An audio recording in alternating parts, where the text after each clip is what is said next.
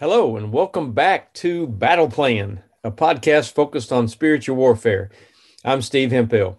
The website is active-faith.org, and my email is stevehemphill1@me.com. In our last episode, we talked about demons threaten to kill Charlie. Today, we're covering evil authority versus Christian authority.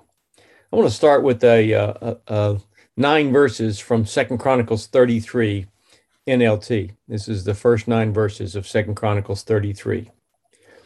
Manasseh was 12 years old when he became king, and he reigned in Jerusalem 55 years.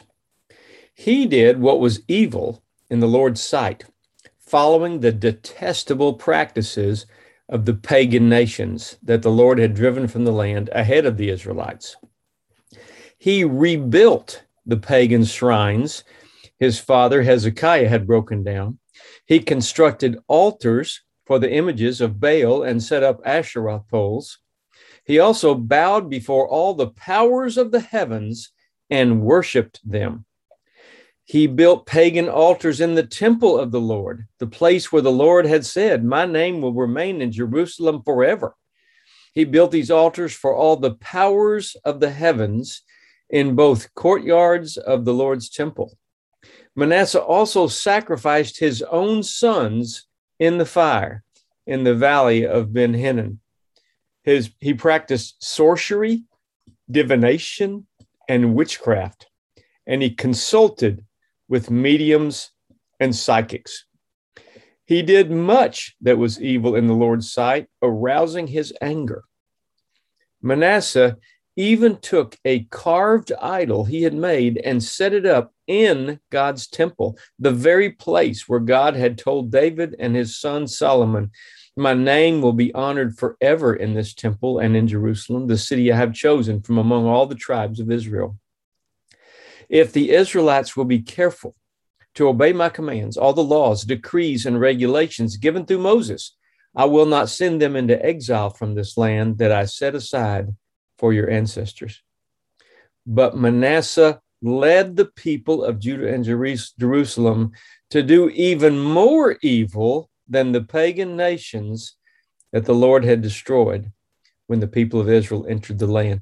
He had surpassed the evil of the nations that the Israelites had displaced. He had lapped them. He had gone back to the pagan ways. Leaders are important. A bad leader is bad for the people and for the land. The following is a story of a bad leader and evil trying to exercise authority and what happened when it came up against Christian authority. I had spoken in a small town in East Tennessee, and the preacher at the church where I had done a seminar loved the idea of staking the property. So he contacted some of the other preachers in the city and said, "Why don't we go together in unity to the big piece of property that the school has and stake it out?" Now, it just so happened in this particular little town that the high school, the elementary, and the junior high administration were all on the same large piece of property, so they could do it with just 4 stakes. And so they did that. They planned a Saturday morning where they met there and just simply prayed a hedge of protection, prayed for the kids, and prayed for the community.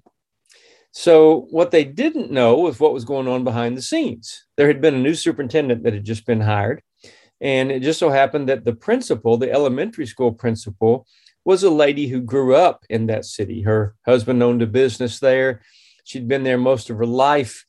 She had been a teacher at the elementary for years and then had gotten a principal's certificate and then interviewed and got the job to be the principal at the elementary school. Everybody loved her. She knew so many people in the community, and she had just been told by the new superintendent, "Pack your bags. I'm about to fire you. I'm going to bring in the people that I know that do things my way, so you'll need to be looking for a new job." So that had just happened when these preachers from the city staked the school property.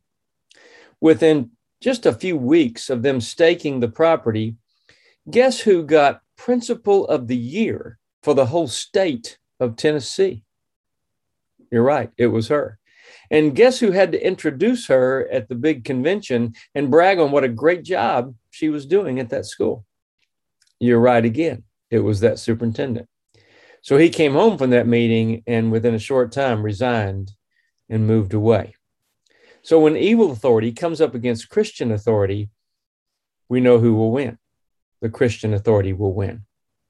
So in light of today's thoughts, let me suggest that part of your personal battle plan might be to get a small group to stake your school where your kids or grandkids go. Hashtag stake the land, which includes the school. You are a taxpayer, so you have the right. But more importantly, God made the world and he owns the world. As a Christian, you've been adopted into his family, the royal family. So you also have the right to do this.